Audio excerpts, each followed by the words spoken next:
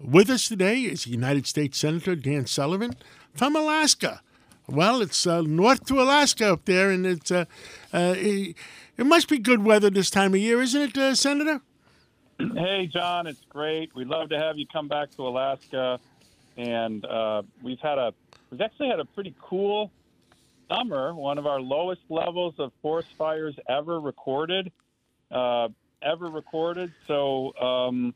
we're having a cool summer in Alaska. But, hey, it's great to be back on the program. Well, thank you. And by the way, in the Wall Street Journal last week, there was articles that you're having a little bit to do with Canada and with Prime Minister Trudeau.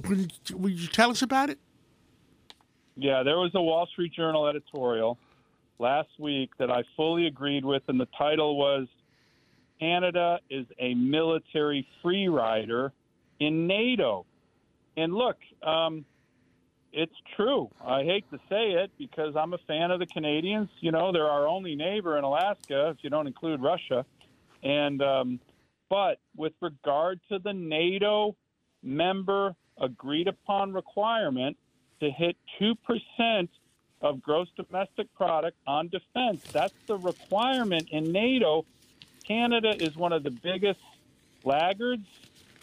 Not even close, a little bit above 1.3%.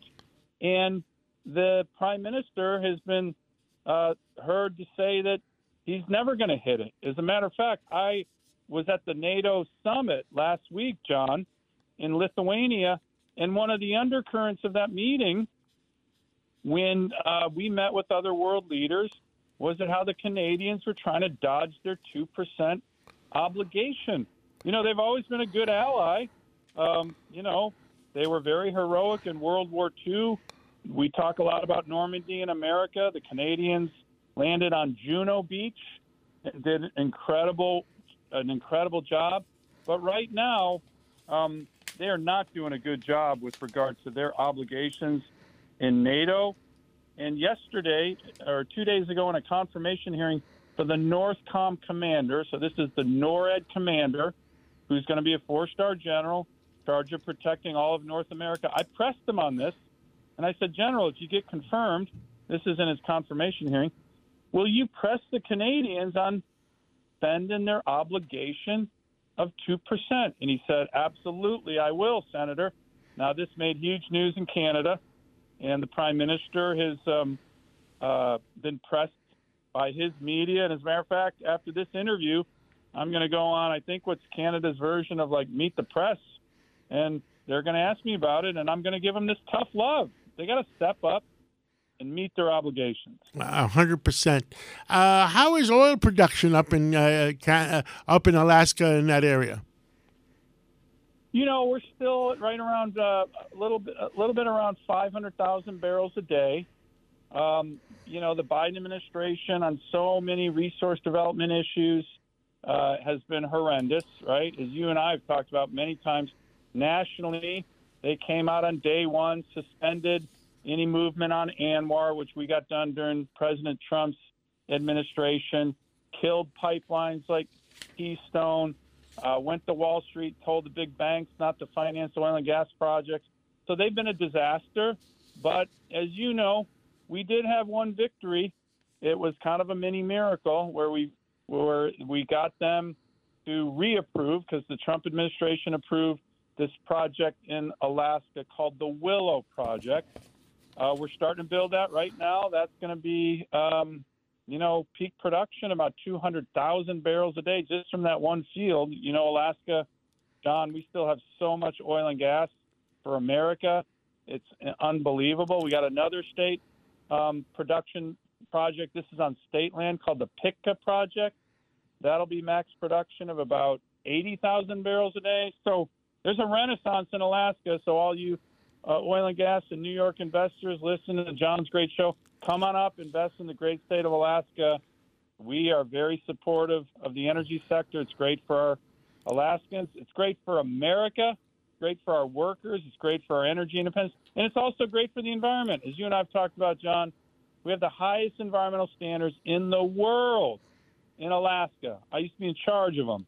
And when I was the Commissioner of Natural Resources and Energy, if you need energy, which we do, why wouldn't you produce it in your own country, ours, that puts our great workers to work and has the highest environmental standards, as opposed to getting it from like Venezuela or some other terrorist regime? You're 100% right. I understand the Alaska pipeline at one time was bringing in as much as 2.2 million barrels a day down to the 48 states, and you've been restricted a lot in the last few years. Yeah, can you believe that? 2.2 million barrels a day at one point. That was 25% of American production. You know, the other thing that's such a hypocrisy of this administration, Deb Haaland, the Secretary of Interior, she tries to shut down every project in Alaska that has federal lands, but New Mexico is getting all the federal leases on federal lands. Oh, think about it. Wait, where's Deb Haaland from? Oh, my gosh, from New Mexico. Where's the reporters writing that story? She shuts down all the Republican states, but her home state is now the number 2 producer of oil and gas. It's unbelievable. The media will never write that story. Deb, could you imagine, John? Well, we'll report it. We will report it. Had done that. Unbelievable. Now, you're very much involved with armed services, and you're very much concerned that we're not putting enough money in the budget for our armed forces. What do you want to tell Americans about that? Well, look, the Biden administration, we're in a dangerous period. There's just no doubt. Nobody disagrees with that. We're in one of the most dangerous periods since World War II. Look at the authoritarian dictators on the move. Putin, of course, but even more dangerous, in my view, is Xi Jinping and the Chinese Communist Party. So we have to get serious about another dangerous period. We know what we need to do as Americans. We've faced off dictators before. But one of the things we have to do is have a professional, strong, lethal military. Everybody normally agrees with that, except the Biden administration. You know, I'm on the floor right now debating in the U.S. Senate what's called the National Defense Authorization Act. The Biden administration, 3 years in a row, John, has put forward defense budget cuts, inflation-adjusted cuts. The leaders of the Democratic Party, Bernie Sanders, just had an amendment on the floor. It got defeated, but a lot of Democrats voted for it, was for an additional 10% cut to the U.S. military. These guys don't care about national defense. Next year, the Biden budget will fall below 3% of GDP in terms of spending. We've only hit 3% of GDP in America a few times in the last 70 years. So this current budget shrinks the Army, shrinks the Navy, shrinks the Marine Corps. That is exactly what Xi Jinping and the dictators in Beijing want to see. So we're trying to push back on that. And the other thing we're trying to push back on is a Pentagon led by civilians who care more about things that have nothing to do with lethality and war fighting is their priorities. Let me give you one example. The Secretary of the Navy, literally, and this is not an exaggeration, is concerned more about climate change than shipbuilding. He got the Senate a year and a half ago, his climate action plan, which, by the way, is not required by law. He sent it to us anyways. But his 30-year shipbuilding plan, which is required by law, we just got it a couple months ago.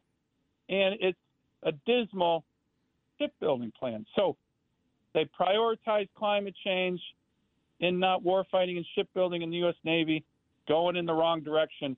The legislation we have here, we're trying to write the course for our Pentagon, but it's a struggle when the commander-in-chief doesn't seem to really care. Wow. Senator, what else would you like to tell the American people this Sunday morning?